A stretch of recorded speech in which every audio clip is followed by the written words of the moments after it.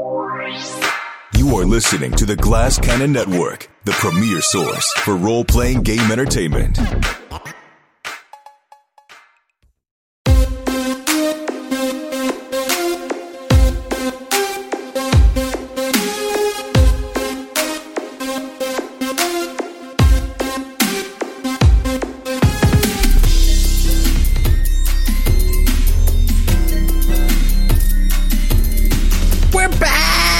Some more Delta Green, but listen, just because I open these as the quote-unquote host of the show, I want to know what Joe wants to talk about in this intro. Joe, what's on your mind as we go into the 10th episode of this shit show?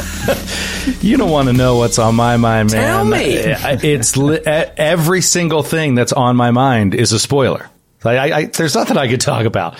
It's just there's so much going on. There's a lot of pressure here to, and I've said this a million times, but to try to understand the ripple effects that every action of 5 PCs has across a very crowded area of the northeast of the country. And it's kind of hard to keep all those balls in the air. But I don't know. I'm just trying to think about where we are at this point in the story, what you guys are going to do. I really don't know. I don't know what to expect. And I guess what I want to know, and I have my suspicions, but I just want to confirm a few things that would make me feel better, because I feel kind of nervous right now.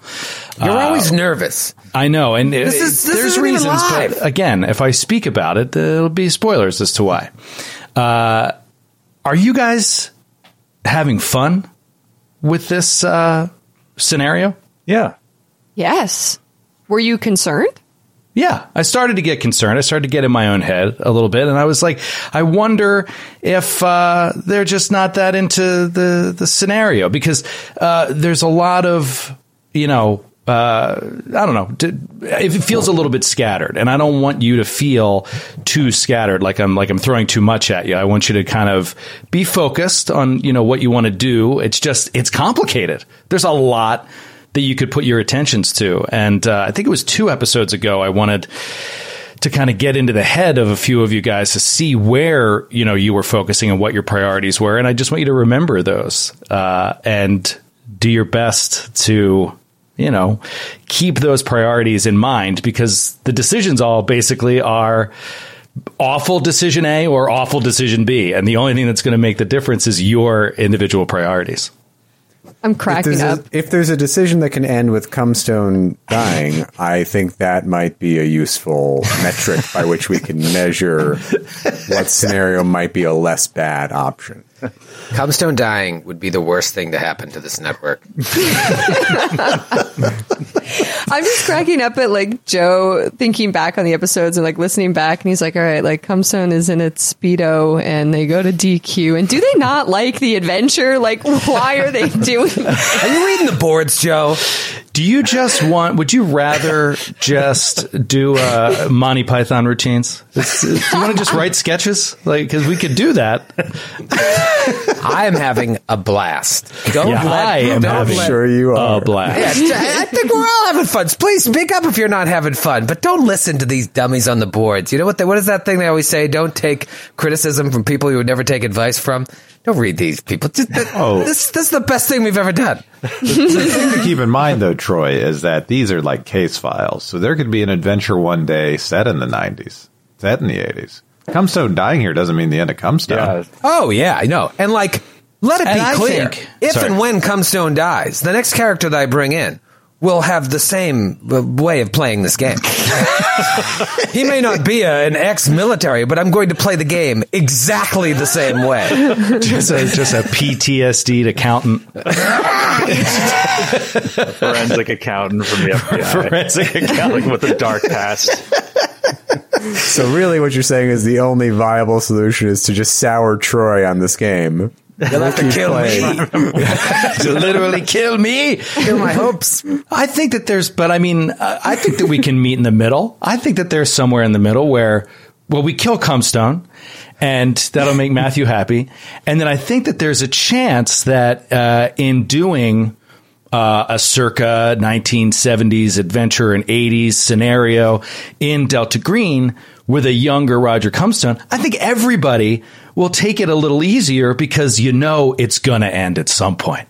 So there's a certain positive to him being alive because you're like, well, I know he dies, which is just so great. But I'll watch him now. If you've learned anything from androids and aliens, be careful what you wish for. If you get rid of Comstone, you may not want to see what comes next.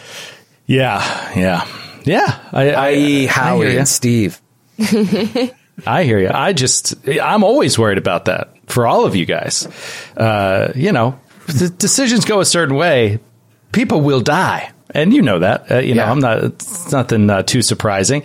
I don't want to be too precious with anybody, but it's just the reality of the game. It's an intense game. Yeah, if this comes down to a major fight at the end, I don't know if all the scenarios end in sort of like a major fight against some supernatural force or some human, but like there's going to be a body count. There's just no way. There's not going to be a body count. Yeah, I was working on this the other day, and I was sort of playing out a bunch of scenarios, and I was thinking that while there's a chance that nobody can die, I think it's more likely that somebody dies, and not just you guys, it's other people as well. So you're trying to figure out, there've already been 3 people that have died. How or where could there be more? I mean, that's why we play. That's why we play to find out. Is it one of you guys? Is it somebody else? It's deadly. But I can tell you, for anybody that's interested in the wide scope of the game, that is not how all the scenarios end. All scenarios do not lead to a horribly deadly combat with something supernatural. It's not a formula. Some of them just don't have that. They're very different. And I don't want to say too much because there's some of them that I'm interested in running that have sort of a totally different feel than this. And that's what I love about it, that each one can feel so completely different. But yeah, let's get into it because there's a lot I want to cover, and I don't want to distract too much from where you are now and what's going on now. In the interest of a brief recap, you guys were Roger was contacted by somebody from a former operation that seemed to imply that Roger should not have been on this mission. That as far as the program is concerned, he was sent off to retire, essentially. Someone called him back and was not authorized to do so. Roger doesn't know who to believe or who to trust now, and explains this to the team, and nobody seemingly on your team has come to a consensus about who they trust. Perhaps the consensus is we can't trust anybody. If that is the consensus, then decisions have to be made about how you act going forward if you trust no one. In either case, you have a possible meeting with this woman and her team a little later this evening. Right now, you are investigating a green box, which is a drop, basically a dead drop of sorts that Carson gave you, which is, he doesn't know. He says, I don't know what's in it, but go to these GPS coordinates. On it is a code to a combination lock. And it was in a salvage yard, an auto salvage yard, to which Caesar by himself hopped the fence, snuck through this really large auto salvage all the way to the back, and found a 1991 Winnebago that was modified, doors welded shut, the cab door with a brand new, beautiful lock on it, and strong combination lock that Caesar was able to open and get into. That's where we left off. Just outside of the salvage yard is the rest of the team, presumably in their car now, with about 50 meters behind them, a tail that you guys got out and talked to, 2 CDC agents. Everybody exchanges a couple tough guy words back and forth. Nothing really moves in any particular direction, and everybody just kind of agrees it's kind of a stalemate. You guys go back to your car, they get back in their car, and now they're just sitting behind you, headlights on. Caesar's alone in this lot. And as far as you know, the tail doesn't know what is going on with Caesar or what you guys are doing there. So let's pick up right there with Caesar stepping in to the Winnebago. The first thing that you sense, Caesar, as you step in is an odd feeling to the air. It is lit inside. There are lights inside, and you are able to see around the place, and it looks like a mishmash of a bunch of crap. There's just stuff everywhere, all inside. And the place has been pretty heavily modified. You see, I'm sorry, I should say you feel, the first thing you feel is a certain sterility to the air. Almost like as if an ionizer has been running inside the Winnebago. It feels a little unnatural. But you don't see any signs of a device like that or anything. And inside, where you would normally have like benches, chairs, a table, that kind of thing, it's all been gutted. And so it's pretty open and just filled with stuff. In the rear, you see a folded out camp bed and a large red and white cooler. Where you assume there was once a kitchenette in this thing, there is a little folded out picnic table and a folding chair with a laptop on it, a late model, old school looking laptop. And then next to that is another relatively old school looking printer. Though it does look like it's a laser printer, not like, 1980s printer, but just it looks a little chunky and a little old. You see a few shoeboxes sitting around that seem to be stuffed with things. You see papers. You see there's just all kinds of stuff, and you're kind of like taking this all in one glance. Tell me what you're interested in doing. Caesar still has his Sig Sauer P365 micro compact pistol pointed out, and he's robotically sweeping it over the room, not with the fluidity that like a trained agent would, just like someone who took a weekend class to learn how to use a pistol. And he I picture him doing a lot of paintball, maybe. Yeah, maybe he and his friends get wasted after wrecking the paintball fields on a Saturday.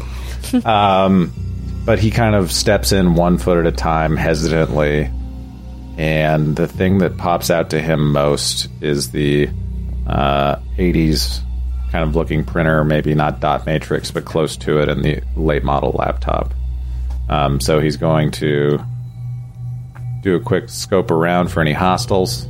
Yeah, you don't see any hostiles. There's nobody in here. You get the sense you're in there completely alone, but you also get the sense that like someone has slept here not that long ago.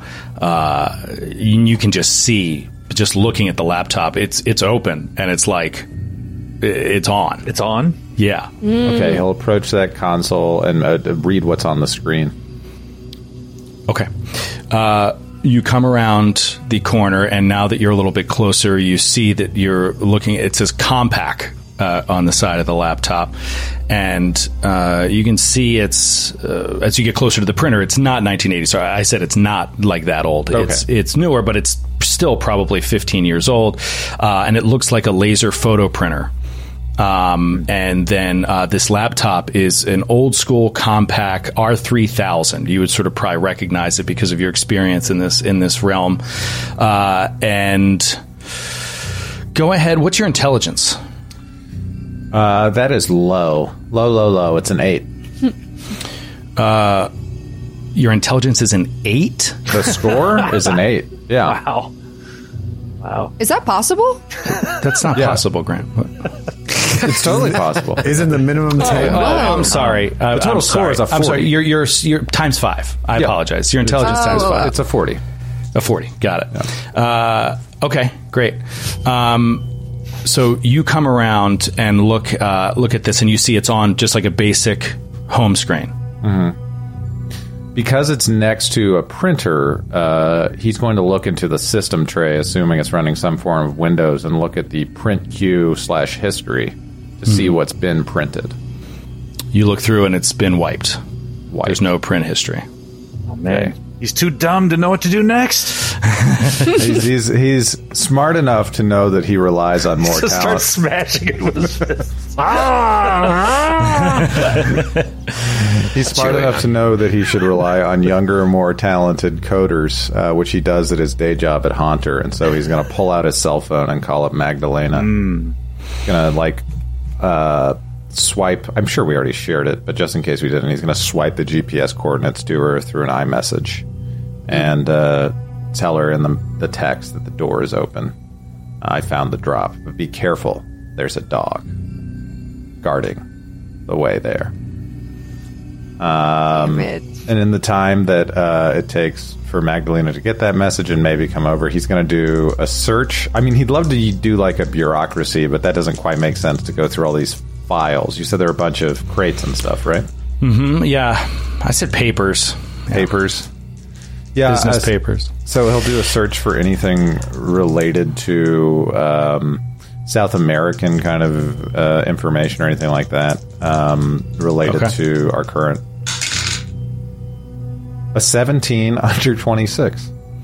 Whoa. All right. So while you're waiting for Magdalena, you start rooting through these boxes. There's all kinds of little boxes. There's like storage, paper, like boxes that files would be in, but there's not files in there. You open them up, and there's just all kinds of random stuff. There's like there's a stack. One of them is just filled with Wendy's flyers for the restaurant for Wendy's, and they are super old and crusty, and they're dated October 1983. Just like, what the fuck is this?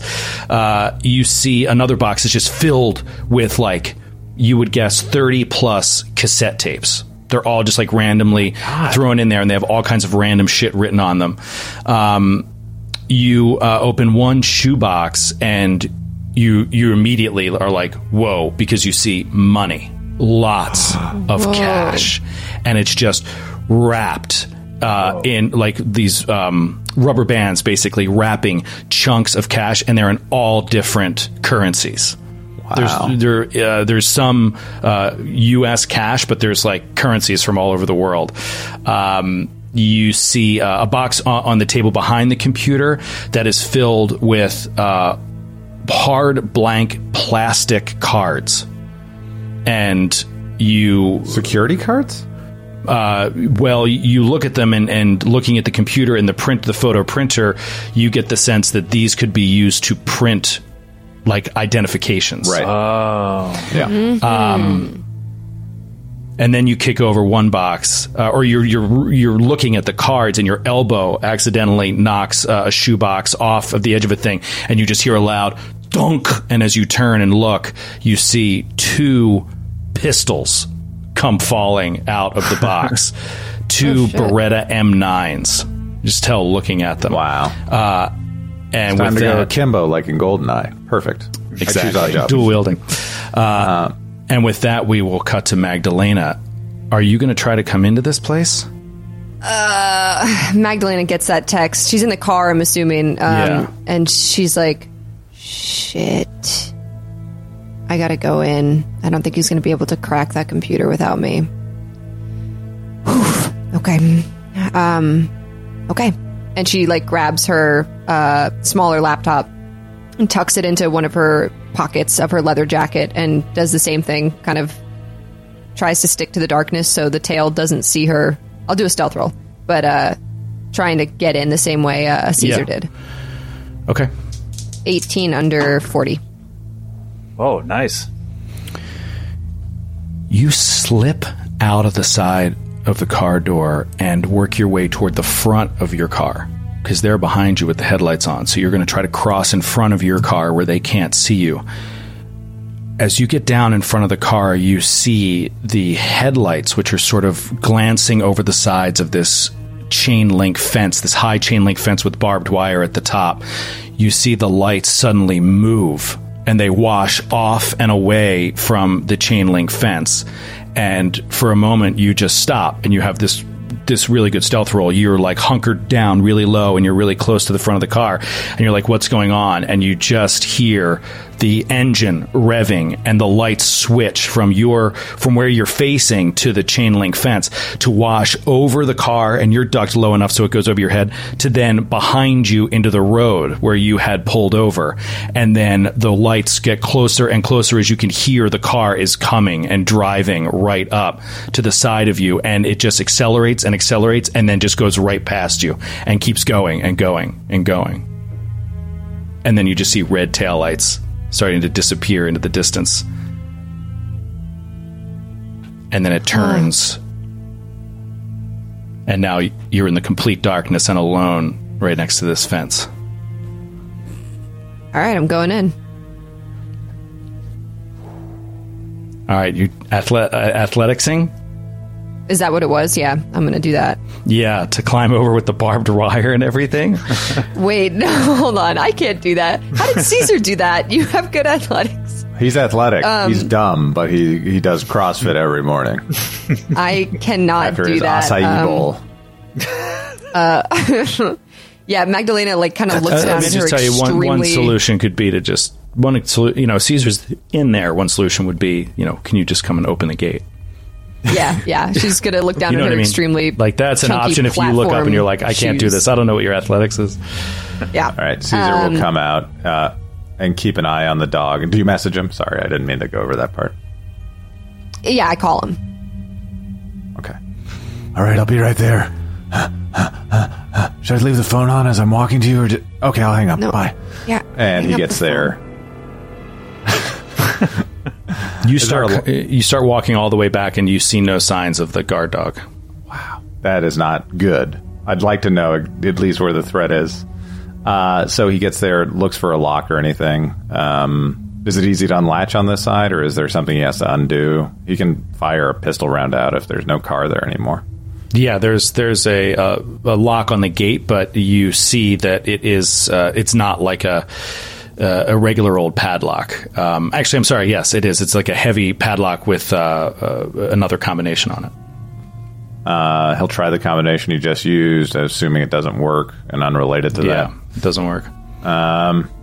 He doesn't have any skill related to picking these locks. So Magdalena, are the agents still out there? No, they're gone. pulls out his gun, fires at the padlock. Oh, shit. Jesus! Whoa! What the fuck? You didn't even warn me. What? Why would you shoot your gun? I'm sorry. I just learned how to fire. Caesar the dog. Caesar. Yeah. Caesar, climb the fence. Shoot the dog. Are you gonna A shoot? Rottweiler comes around the corner and starts charging out God at you. damn it. Oh, no. You're gonna have to The Last of Us this poor dog. Oh, no, no. Roger backflips over the fence and cracks the dog's neck in one move. Next time, be more careful. You add that to your kill count, Roger, or is that separate for the human kill count? Yeah, all he says is 344. All dogs go to heaven, except for this one. What I didn't tell you is 200 of those kills were animals. I used to work at a kill shelter, and I counted every one. I killed them all by hand. I killed them all. My God. 45 of those were zoo animals. It all balances out. No, A couple this of them were dog. neighbors' pets that looked at me the wrong way. Jesus. Just killing neighbors' pets. You have alerted this dog with your gunshot, and so it's charging at you, and we'll go into initiative. So go ahead and give me your dexterity. A dex roll? No, Here we go. Your dexterity. My dexterity is flat 13. Flat 13. Okay. Where's everybody else on that? 14. 14, Magdalena. Okay. And Roger? 10. 10. And Jordy? Oh, I 10 also. Okay. And then Gavin. 11, but I'm still in the car, right? Yes. Yeah, you guys are still in the car. I'm just, if you want to act, I'm going to give you that that opportunity. Got it. Okay, so the dog is of a higher initiative or dexterity than everybody.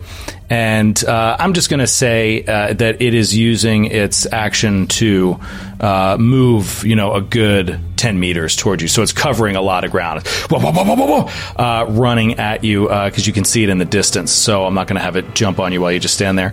But it is Mags' turn. I don't know if there's anything in particular you want to do.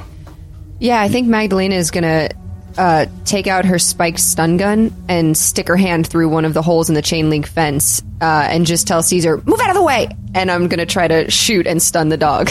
Okay, so what does that look like? What is the... is it have a range to it, or is it just like a melee stun gun? Is it a... No, it's not a melee. It's got the projectile little spikes that go into you on those coils, on those cables. Okay. Well, the dog's a little far away for that then, so that wouldn't actually work. So maybe I just shoot it and it hits the ground, and I'm like, oh, fuck. Flashing next to Caesar's feet.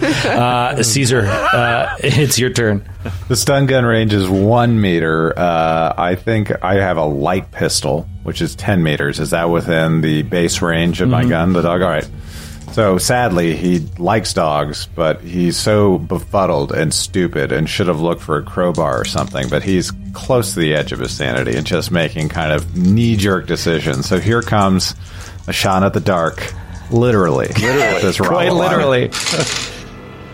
That is a 36 over 29.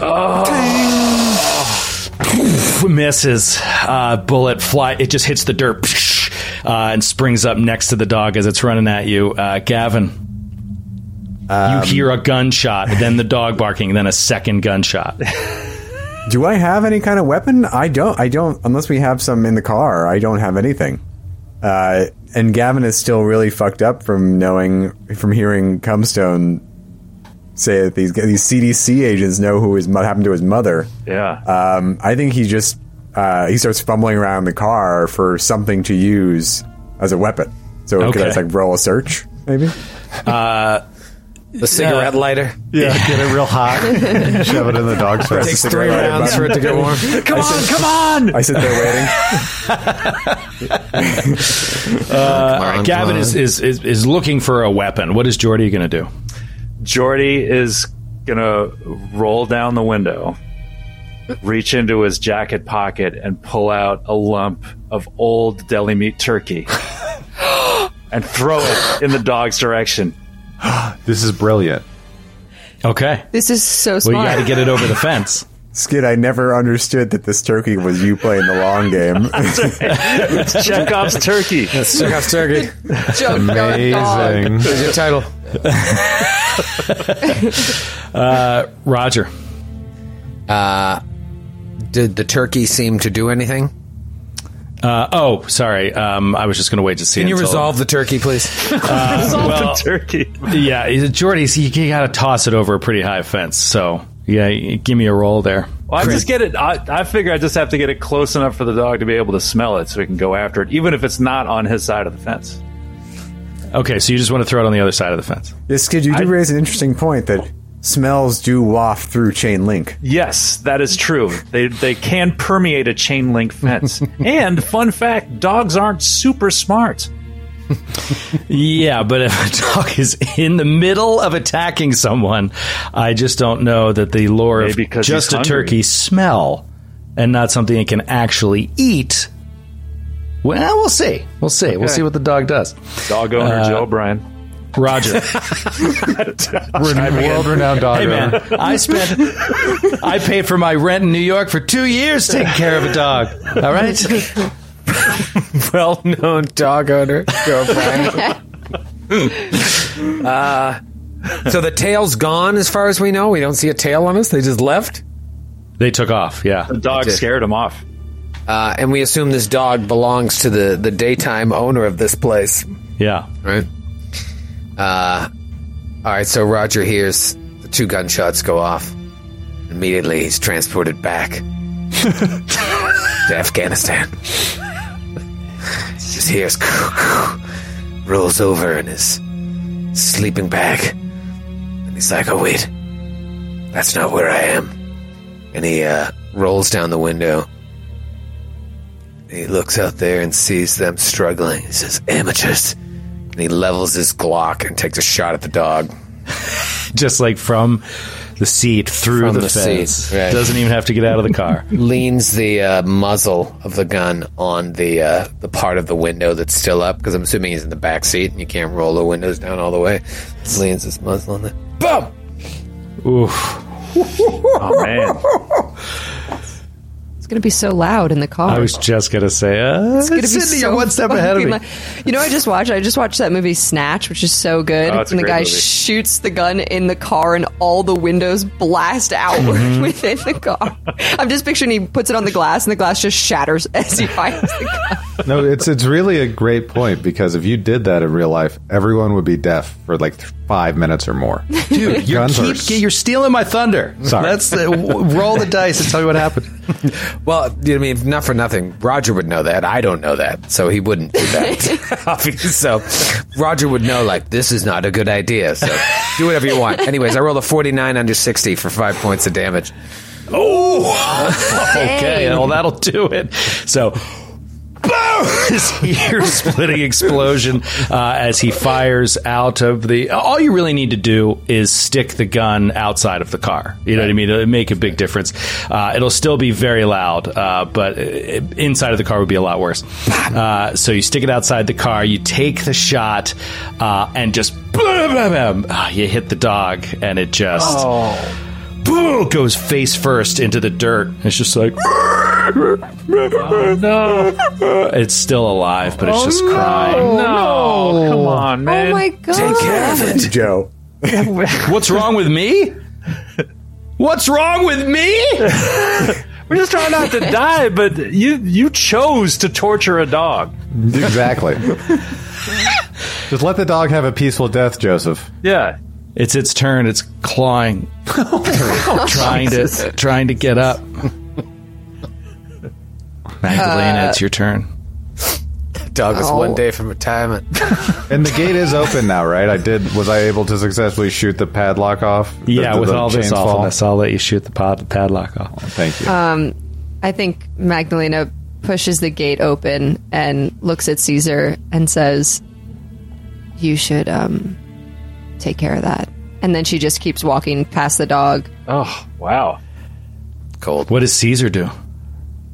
Caesar swallows the biggest lump you've ever seen on someone's throat. It goes down like a sad cartoon. And he hears this dog kind of on its last death gasp. And he thinks back to his first dog. I think was given to him. It's a puppy Labradoodle. It was a gift in these very same Hamptons. At the Westcott estate where we tried to hide the amulet itself. And those halcyon days are no longer here. What was the dog's name? The dog's name was Mon Petit Chouchou. That's a long name. We called him Chouchou for short. Shoo-shoo, okay. Walks over to the dog, and if it's still alive, he looks away and aims the gun down at it and just shoots it once. Bang! A fourth gunshot. You put the dog out of its misery. Roll a sanity check. Oh, man. So I need to roll under my maximum or my current? No, under your current. 42? Yeah, Caesar wasn't doing too well, right? Oh no. 59 over 42. Oh, he's going to have a break.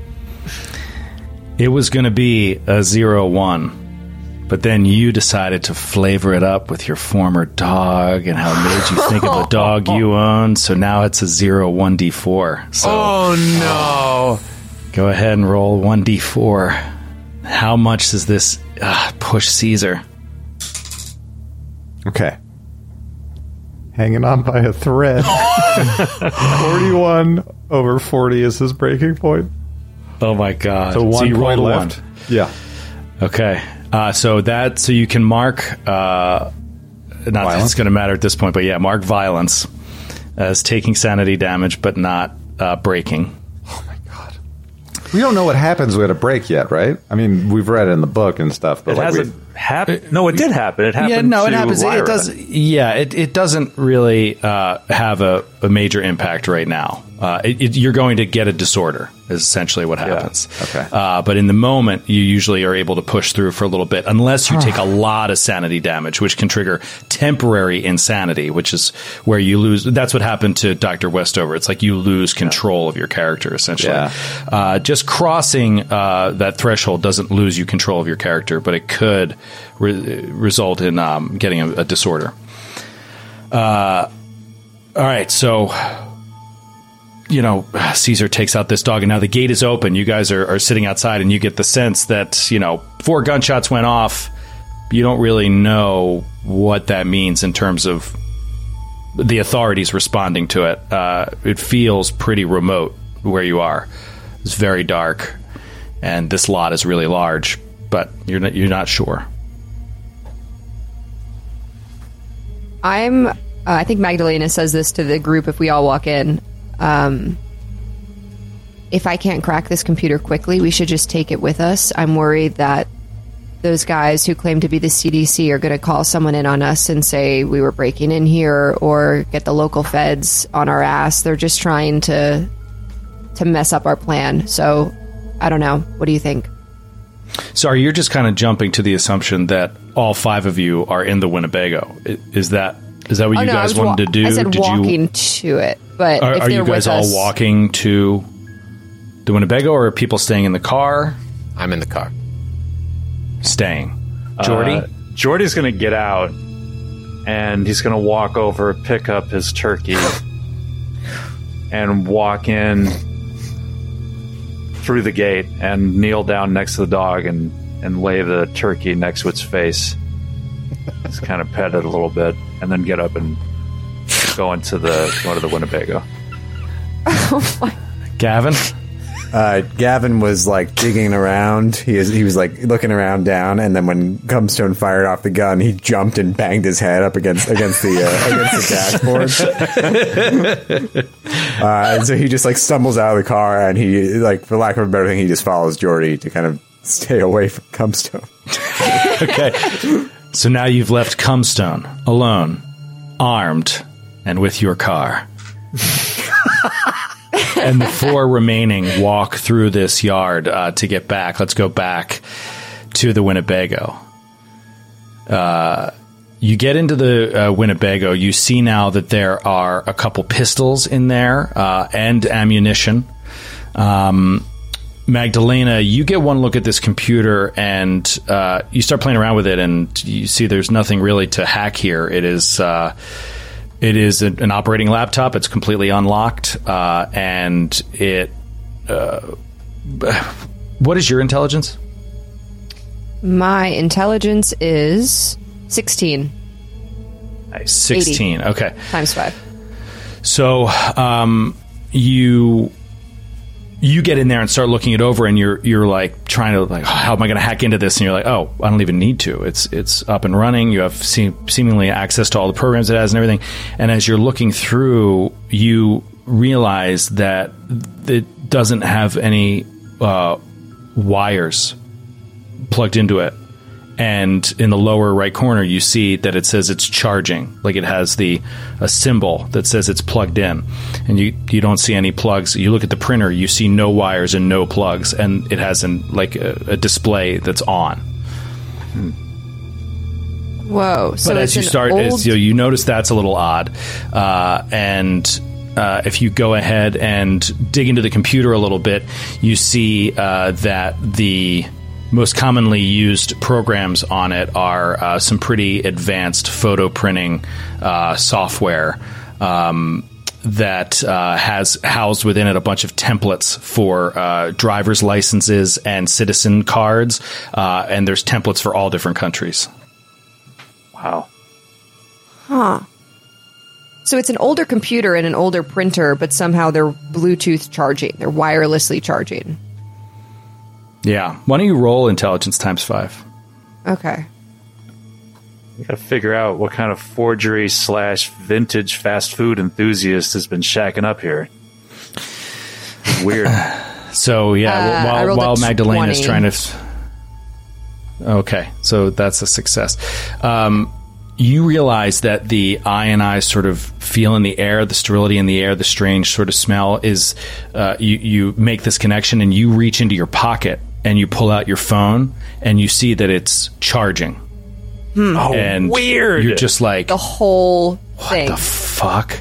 And you realize that there is something installed in here that is creating an electric field of some kind that is charging all these devices inside of it.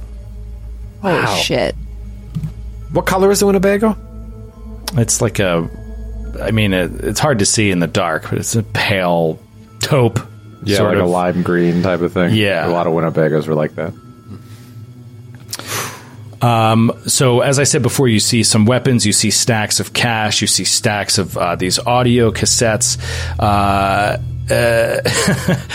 Would have been better if you noticed this before, but it's Gavin is the one who sees a Halligan tool leaning up against the wall in the back corner. Near the Halligan tool, Gavin, you find two big heavy mag lights, flashlights, and an extra set of batteries. There is another shoebox that is filled with Wendy's flyers. Like you said, some sort of fast food enthusiast. But Jordy, as you start sifting through them, you notice that there's something hard and heavy wrapped in brown paper at the bottom of this box that all these flyers are stacked on. It's a double-double. Yes. I gingerly take it out, and I sniff it first to see if it is a bacon cheeseburger. You gingerly take it out. It's, maybe 3.5 inches by 5 inches, sort of. So it's pretty small, wrapped package. It's hard and has a little bit of weight to it. It's brown paper, and it has a piece of twine wrapped around it.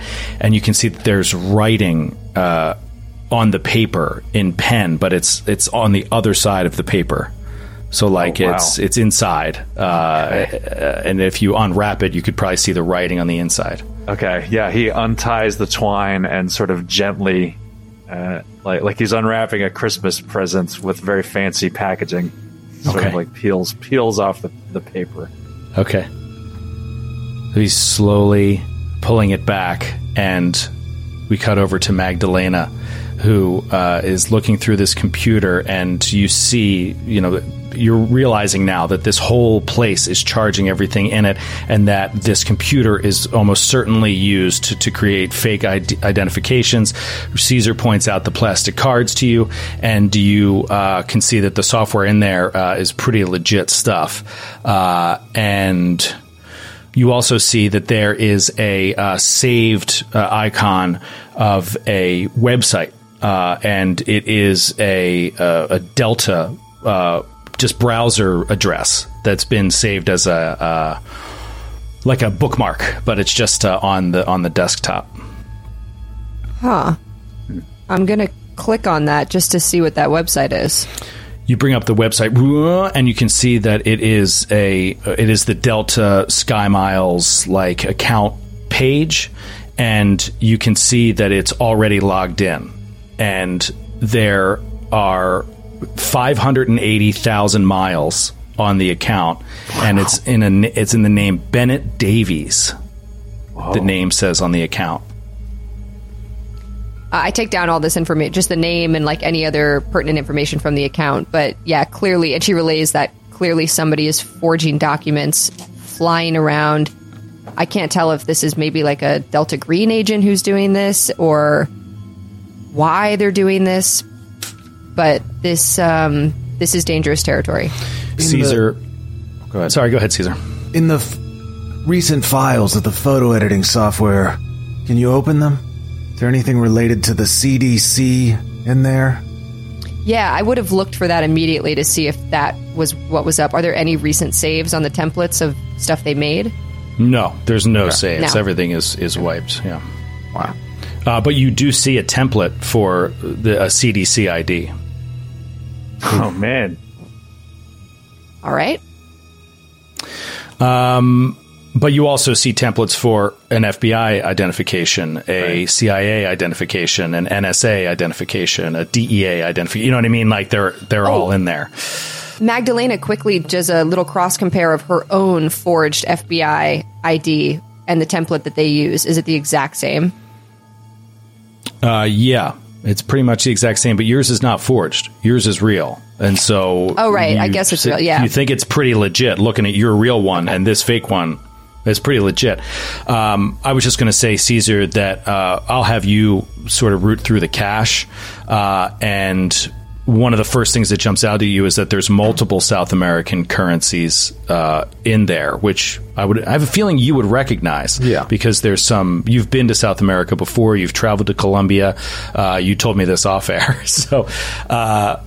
but we can get into that if you want. But you recognize a few different ones. You also recognize... I don't know how well traveled he is. I imagine he's very well traveled. So if I could assume that, then you see that there is currency from Hong Kong. There's currency from Singapore. There's currency. There's euros. So yeah, it's a little bit of everything in this mixed bag. And we'll go back to Jordy as you finish unwrapping. And if everybody could please go to roll 20. I'll show you what you see after you fully unwrap this thing. Inside of it, Oh my god! is wrapped in brown paper is a clay tablet.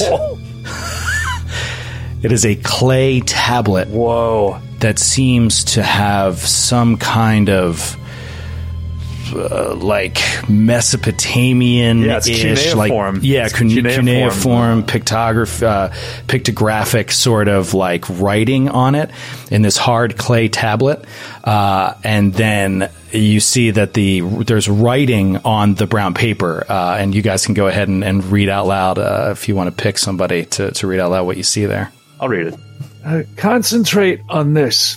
Underline. Concentrates underline. Focus, triple underlined. It needs your will, yourself to work. I think that's where I went wrong. It reads the blood of you all, but mostly it needs you to work. Repeat this while you give it the blood of the contributors. This blood needs to come from living operators. No way around that. It needs to spill over. Something smooth? I think that's what it says. Something smooth before it falls onto the sign. Good luck. And then underneath... And this is in a different hand. Yeah, there's 3 sets of handwriting on this. This is supposed to protect against something? It's too late for me. It's already here. And then there's a 3rd block of text. And it's in some weird boogity-boo language that I am not comfortable speaking in this spooky electric Winnebago. Do I recognize this? Yeah. This language with my unnatural or anything or a call? You could roll unnatural. Oh, no. All right, I'm going to try.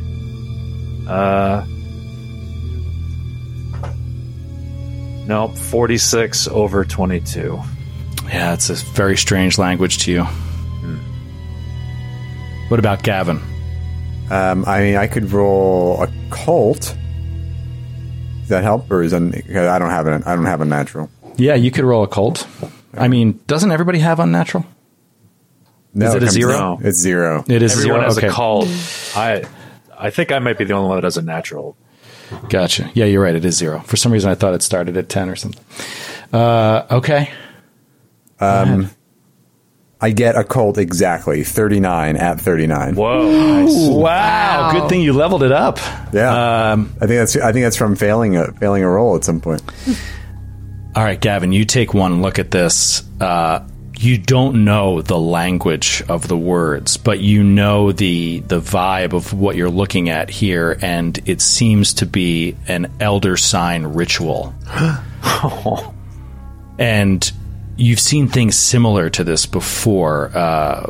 you need the blood of an operator, you need a living host, and it's sort of like a blood sacrifice thing. And then if you drip the blood on this sign, and you can even see that there's old dried blood like on this clay tablet. Yeah, there is. You could it has some sort of effect, and they're different depending on which sign you have. And if you complete the ritual correctly, it oftentimes takes hours to do. It's super intense. This is something that like you've seen people at least trying before in these little occult ritual groups that you've gone to. You don't know what happens in those meetings. Sometimes we just talk about our lives. I don't mean to presume, but that it always is some sort of sacrifice. There's something that you have to give up in order to get the benefits of an elder sign, and in this case, it may be blood. It may only be blood, but there will be. And from what you see on the notes, it says this sign protects against something. It's supposed to protect against something, but there's no detail as to exactly what it does. I think Gavin doesn't reveal how he might know this, but he explains it to the others. Like I'm guessing from context clues that this you'd have to this is a ritual you would perform to gain some sort of protection, but probably involves sacrifice. And look, hey, there's blood on the tablet. But he doesn't get I think I've read something about this in my research kind of vibe. That's what he does. It also, it's so weird that it has to spill over something smooth. But they can't, whoever wrote this couldn't, maybe there's enough information there, or they couldn't translate it specifically enough to know what that means. Yeah. So the blood has to spill over something smooth onto this piece for it to work. Which is very weird. I have 60 in archaeology. Can I give a crack at the translation myself? Yeah, sure. Sound like you don't want me to, but I'll try. I'm sorry, is my gameplay inconveniencing you, Joe? Skid says. No, not Your lucky at all. day, Joe. I rolled a 63 over 60. Sorry, I didn't mean to give that impression. I was just reading my notes here. So, you hold this thing, and you're pretty confident that this is legit. Looking at it, holding it, it seems like it's very possible that this is a very, very old clay tablet. Yeah. The kind of thing that should be in a museum. It should be in a museum. Yeah. Yeah, if this thing is authentic, it would have to be very old. This is the first writing found on Earth. Right. So it's pretty staggering how old it is. You also get the sense that it is relatively frail. Not that you couldn't carry it around or anything like that, but you got the sense like if it dropped onto a hard surface, it could easily crack. And so it is brittle a little bit around the edges. So you get the sense like it's destroyable and that it's very, very old. Wow. Are there any distinguishing features from this tablet and to the amulet? Is there anything that correlates between the two? I mean, they're from, that's weird because they're from completely different cultures. So Yeah, Skid would know that there's no, or I'm sorry, Jordy would know that there's no connection that you could tell from an archaeological standpoint. Skid, you should know that. yeah. Well, I jumped to saying Skid no because he did. He just said it. No, I did. Joe was right. Joe knew that. Joe knows that I knew he knew. You knew it. That is weird, though. I mean, Magdalena's agreeing with Caesar. Is someone just like out to find every single artifact in South America? Like they're just different. They're so different. Yeah, this is not South American. Yeah, this is like Middle Eastern. This is Mesopotamian. Oh, okay. But I have to say, even more so. It is weird that both this ancient Mesopotamian tablet with this elder sign ritual attached to it, and this amulet from a pre-Incan civilization in South America both show up in the same 20-mile radius on Long Island. Like, the Occam's razor would suggest that something is not everything's okay in Whoville right now. Yeah. Also, no such thing as a coincidence. Who owns this Winnebago? What is going on with all of these fake IDs? Why? Why so many fake IDs? For how many people? Or is it one person? And cash. And also, who's racking up all these frequent flyer miles? Is it Buzz Aldrin? Because you could get to the moon and back with this number of miles. Yeah. You would also know, having been on operations before, that it isn't that unusual for Delta Green agents to have these drops where, like these safe lockers, basically, where things are saved or stored or kept out of view of the authorities or sent from one person to another, you know what I mean, so that it's secret and isn't found, whatever. You would know that. You would know that generally, that this is just probably, one of these sort of exchange locations for all kinds of stuff, which is why I've just given you the tip of the iceberg. There's also tons of other random shit in here. I'm just sort of trying to focus in on the stuff that would be relevant to you guys. Yeah. This is like the train car in Mission Impossible 4, where they hole up with like all this stuff in it, just a little dirtier. Yeah. Well, I think time is of the essence, though, right, with all those gunshots fired. So the other thing of interest before we leave that I wanted to look at was you really clearly pointed out a cooler. I don't know if there's anything in there, but since that popped the eye and kind of your initial description, Caesar kind of wants to open that up before we head out. You open up the cooler, and it just has some like light brownish stains in the bottom corner. And has a smell that comes out of it that's vaguely like mildewy. Gross. Okay. Nothing to see there. If we have time, I think it might be a good idea to just whip up a bunch of fake IDs I was for going to us. say the same thing. We might need to get out of Dodge and lay low for a while. Yeah. Yep. And Magdalena, you might be able to handle that, I would think. Yeah, I think Magdalena was on the same wavelength, and she's making us some, I don't know, what do we think, false licenses to fly?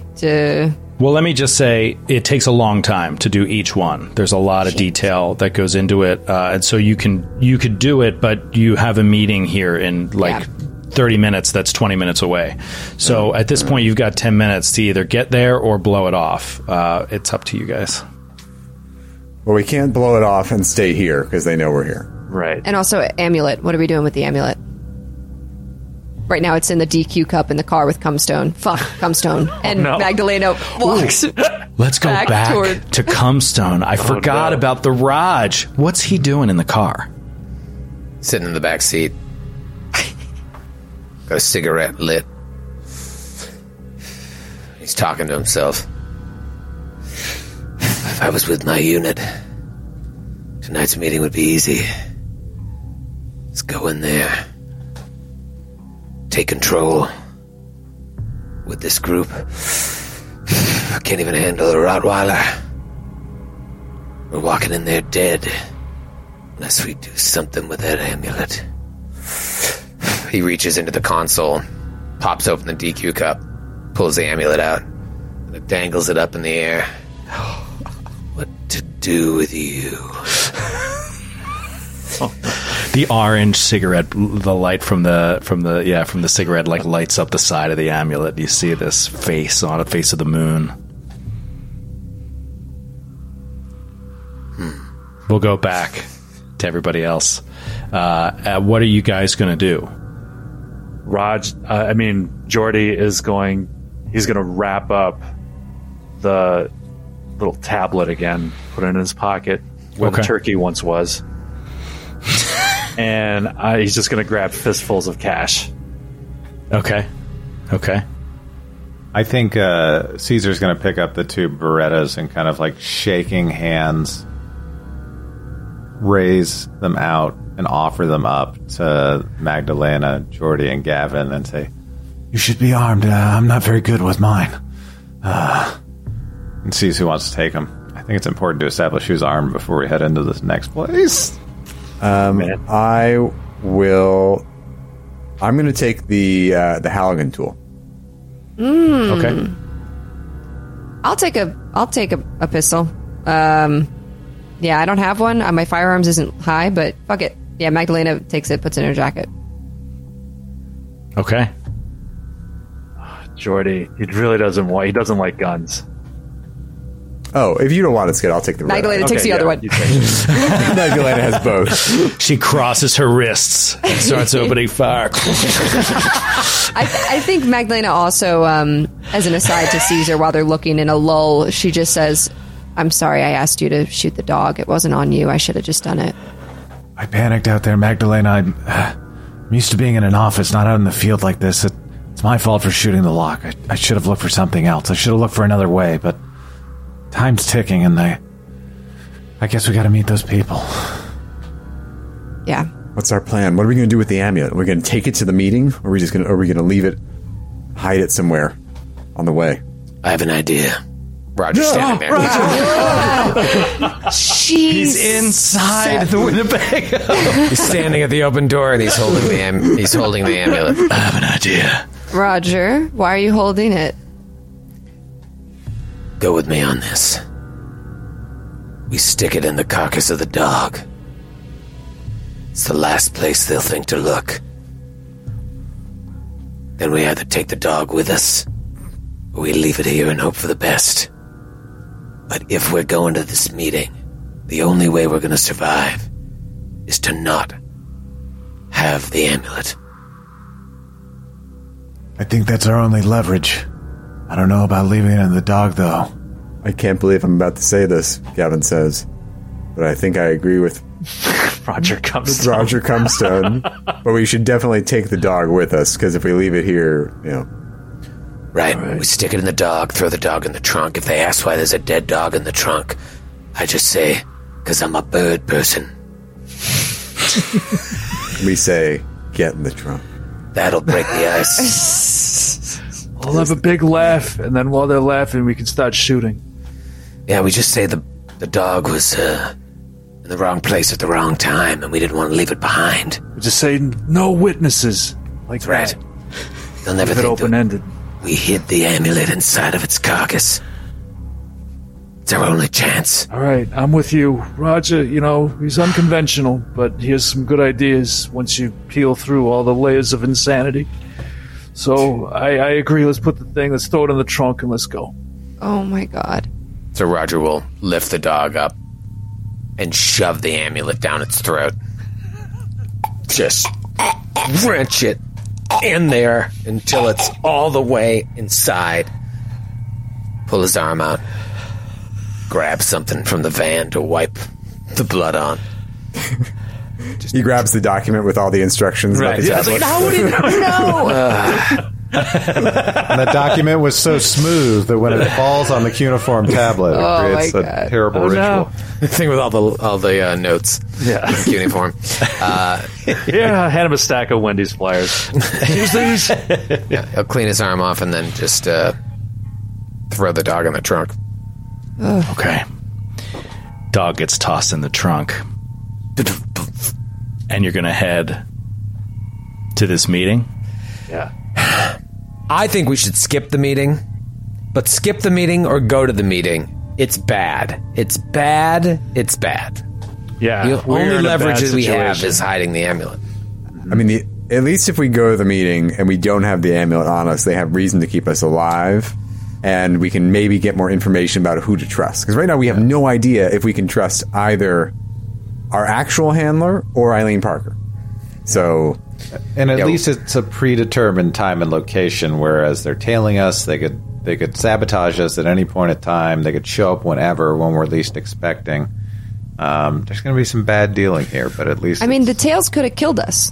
They could have just killed us if they thought we had the amulet on us and searched the car, so it is our only leverage. Maybe have a text queued up go with me on this, to the cops. Mm-hmm. And if shit goes awry, you hit send and you let them know we just alerted the cops to where we are. So if you want to kill us, they'll be here in 10 minutes. And even though it's going to blow everything up, we can get out of there too. Like, we need to just set up all these possible ways of saving ourselves. Let's queue up a text to Detective Hannah Gregson, who's the nice one, who's been cooperating with us. That's innocuous. That just says, we think we may have found a lead at this location, and we have the location pre-put in there. Ready to go. Just give her just put in the address. Yeah, exactly. Yeah. Just the address. Yeah, with like Pinned address. 911 and the address. And if they cool off and they leave, we can just say false alarm. And if we need backup, we got backup from someone with better than a 20 in firearms. Yeah, Magdalena will queue that up, ready to go as a save text on her phone, and press the button and it's sent. Yeah, I mean I think that's a last resort. I think that's they're about to kill us situation, because if we expose a Delta Green operation, either or whatever these people are, it could mean death, right? That's Sure. It's all bad. It's all very bad. all very, very bad. We should all be armed and ready to kill. All right, So I will take points the of Beretta leverage, if though. Skid is not going to. Yeah. Okay, go. yes, I don't take both. 2 points, though. So the amulet is one level, and then our last resort of, like, we will get the local police involved and everyone gets fucked as another leverage. So what are we leveraging, though? Like, leave us alone? What is the gain? What are we trying to say? It's a very good question, Sydney. Hey, We get need out of time here. We need time to figure out the truth. It's preposterous for them to think we can just be like, "Oh, okay, you're the good guys." It's preposterous. Preposterous for us to just like go along with that, and they should give us Cumstone, time. You should probably take the lead because this is Magdalena speaking, this woman. I don't know apples from oranges about her or anything else within Delta Green. So if you think you can get through to her. Our handler is the one that sent us to this van, right? Yeah. Yeah. Carson. And sounded really weird. Remember, Carson sounded really weird too. Yeah, so he could be compromised, but like, I'm wondering if the van. Do you think the van is making us feel like our handler is Delta Green, or if not? Because that's just the only new information we have. It makes me feel more like he's Delta Green, or at least in this world, but, it's hard to say. Our characters don't operate- know anything about the schism, right, Joe? Like, we don't know any of that. That wouldn't be common knowledge. Right. Yeah, I think I made a roll to see if Jordy if tried to I roll. would know, and Yeah. I don't. So, yeah. I mean, I guess the real thing we should ask before we get in is, where do we stand on what should happen to the amulet? Because one group wants to destroy it. That's Carson. And Eileen Parker wants to take it and study it. So if we think we should figure out where we stand on that, because then that would point us one direction or the other. I think Jordy probably was leaning heavily towards destroying it. I think Gavin was too. Yeah. Yeah. Magdalena? I think destroy it. I don't think we have a choice. Caesar? I think Caesar is in the middle, and he's trying to determine whether to keep this going to see how much more research he can get into making Haunter like a thing, and the more information he can collect. Because his phone is like diagnosing and recording everything. I don't know if everyone knows this, but it's like a data collection app. He's happy to go either way. I think after shooting the dog or trying to shoot the dog and failing to do so and being saved by Roger, he's kind of at the mercy of the group. And Roger. I mean, obviously the amulet is doing evil things, so destroying it would stop the evil. But if this other group is actually Delta Green, then we'd be failing in our mission. Yeah. That's a good point. But why do they need it? And unless they're trying to use it for their own nefarious purposes. But, like, who are we to question that? That's not our job. Our job is to just do the mission.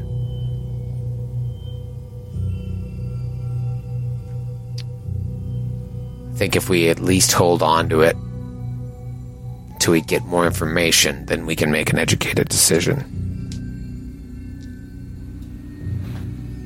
Okay. I'm going to assume you're going to this meeting armed with the amulet stuffed into the esophagus of a dead dog that is in your trunk. Yes. Did we find any kind of explosive in the Winnebago? You Grenade. did, actually. You found 2 grenades. What if we rig a grenade in the carcass of the dog as well, and if they try to move on us, we can threaten to destroy the amulet? I love it. My second thing was to rig the explosives to Gavin. And then That's plan B. No, that was plan A for me, but What if we threaten to rig blow Gavin up? What if we rig the explosive to the trunk, literally to the trunk? Yeah. And we say, if you want it, it's in a dead dog in the trunk. Yeah. Have at it. Yeah, that's what I was going to say, is that what we could do is put the grenade like in the dog's mouth, use the twine that tied up the package and tie it to the trunk so that if you just let the trunk fly open, it'll pull the pin and it'll explode. You have to like lift it up very carefully and not too far to be able to get into it. That's I have a good 40 idea. demolitions. It should Let's do also it. it should also be noted, because I think sometimes it's the same thing, pointing out that the gun would deafen people inside. I think Delta Green, even though it deals with all this unreal stuff, deals with weapons very realistically. Fragmentation grenades explode by turning into really sharp shards. They don't cause like a fireball. It No, probably but it would wouldn't. destroy the amulet. Right. I don't know that it would do that. Well, they would get It's a fucked clay up. amulet. I mean, there's a grenade going off right next to a clay amulet, And he put even it if it's in in the the dog's mouth. In the throat. Yeah, he put it in the throat. I feel like it would probably mess it up. Yeah. Roger's pretty good with explosives. Let's do it. I'm with Skid on this one. It stands to reason that the frag grenade being within a foot of this thing, it's a fragile amulet. Yeah. Like it's clay. Just like the gunpowder going off to fragment the grenade would probably be enough to destroy it. Yeah, that's Yeah, why it's not metal. grenades It's not metal. That's why they forbid grenades in the Louvre. Because they know, like, if you start throwing them around, it will damage the paintings. Oh, that's why. I thought they didn't want people playing ball, throwing stuff. Skid, you're so mean to your friends.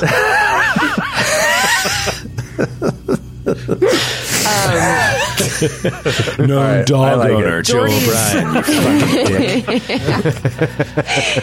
I'm in a feisty mood today. I apologize. I love it. Spicy skid. Spicy Skid. Spicy. Ooh.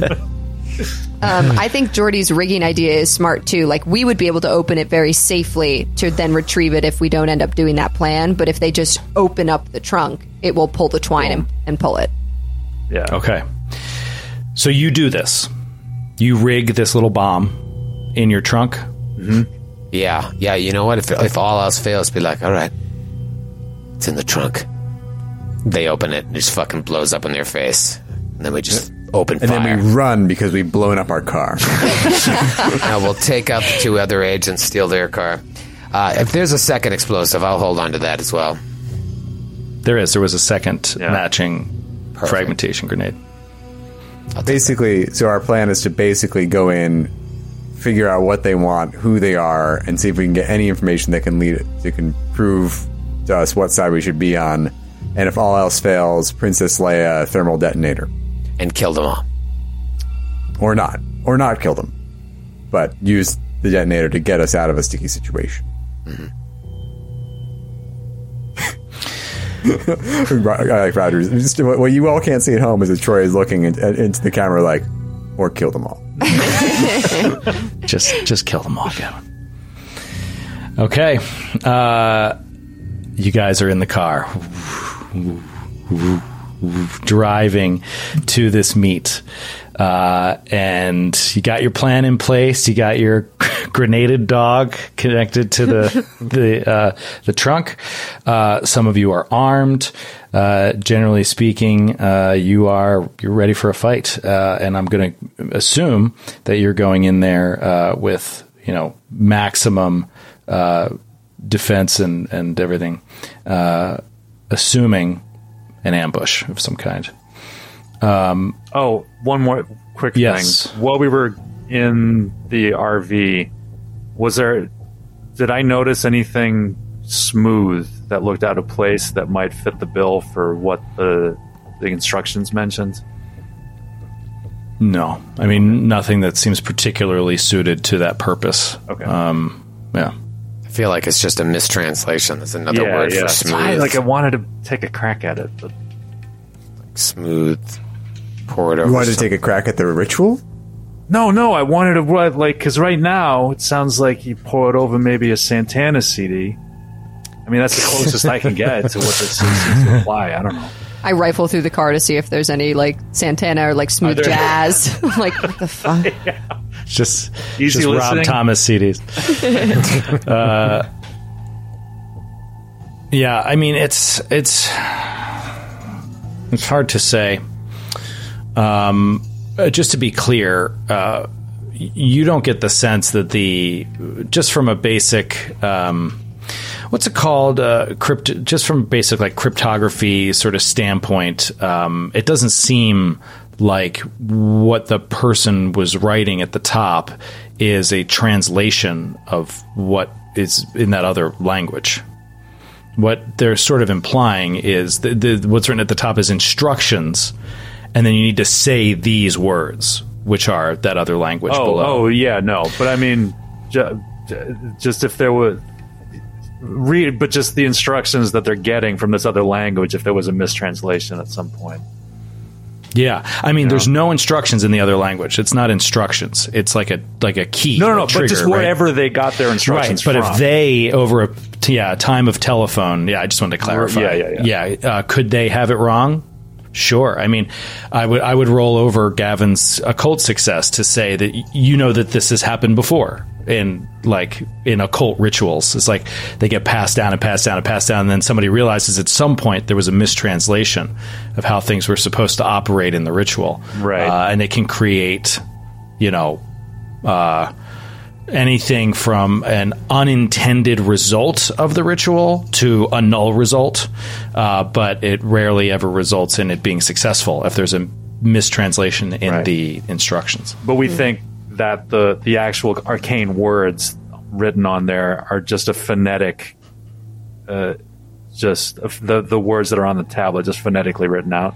Mm-hmm. Okay. Exactly. Okay, so you head to the recycling center. Your car comes around a corner, and you pull up, following the directions on your phones, and you see a sort of a long path of trees next to the road, and then it kind of opens up into a large, wide, double-gated, big double gates, chain link fences. Again, these ones a little more cheaply.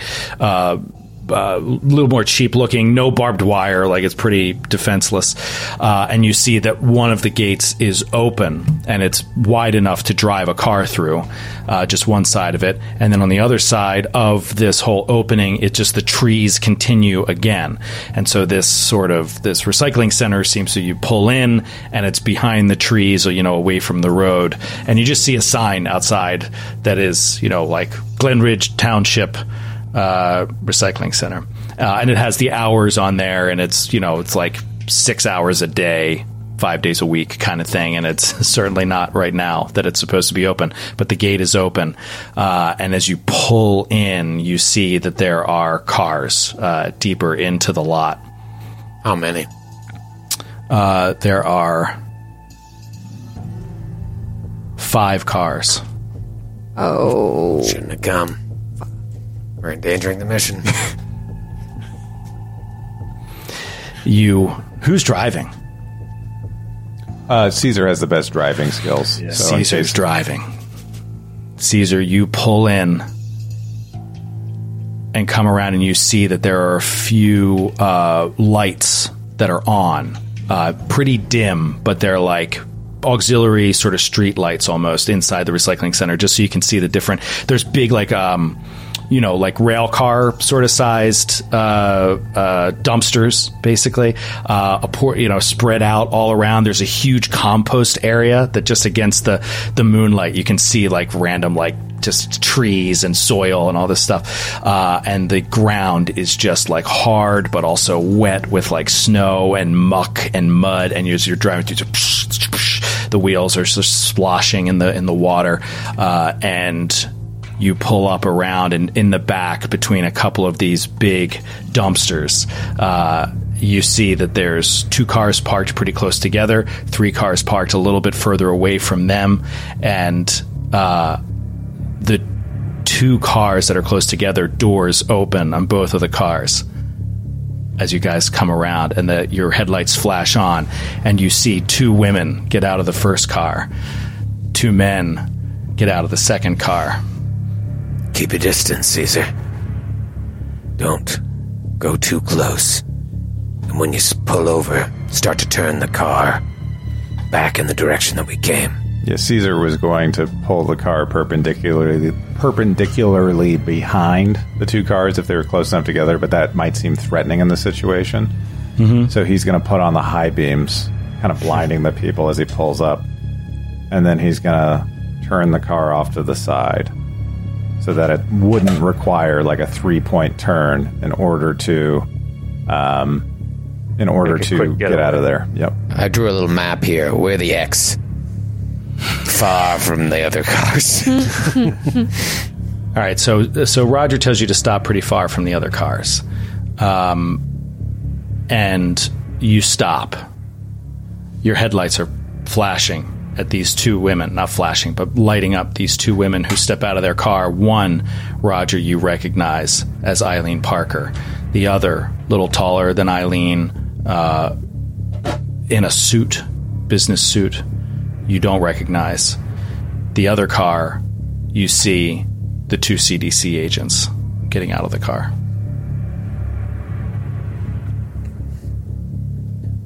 Let's go. You turn off the car. Does everybody get out? Yeah, but beneath the dashboard, I check to make sure the Beretta is loaded, and then I put it, like, I conceal it in my pocket. Yeah, okay. Magdalena does the same, steps out. I have my Glock in my back of my pants and a grenade in my pocket. Okay. Is that a grenade in your pocket, or are you just happy to see us? Grenade in the pocket of my members-only jacket.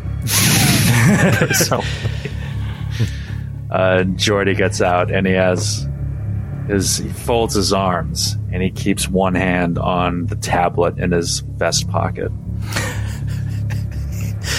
All right, you guys all get out, and you see the 2 women start walking towards you, and the taller and slightly older looking one turns to the right and looks at the other 3 cars and just sort of gives like a slight nod, and the other 3 cars, doors open on both sides of the other 3 cars, and you just see multiple men getting out of the cars. Oh, no. That are all big and armed with what look like rifles from a distance. They're not pointing them. They're just getting out, and they're strapped around their shoulders. And there's 1 woman among them and 8 men. And they get out of these 3 cars, and they're where you parked. They're pretty far away from the 2 women, the 2 CDC men, and you guys. And they stand and walk out in front of their cars, and they're just holding assault rifles pointed down at the ground. And we'll see you next time. Dude. We're in trouble. We really are. Big trouble. Big trouble. Look at Chris just rubbing his eyes and looking at the floor. What do we do? I just thought I'd have fun making a character that was useless in these situations. I regret it. Can I bring Riker back, please? Can Colby come up back, please? It ended so well for Riker. At least he had a hero's death.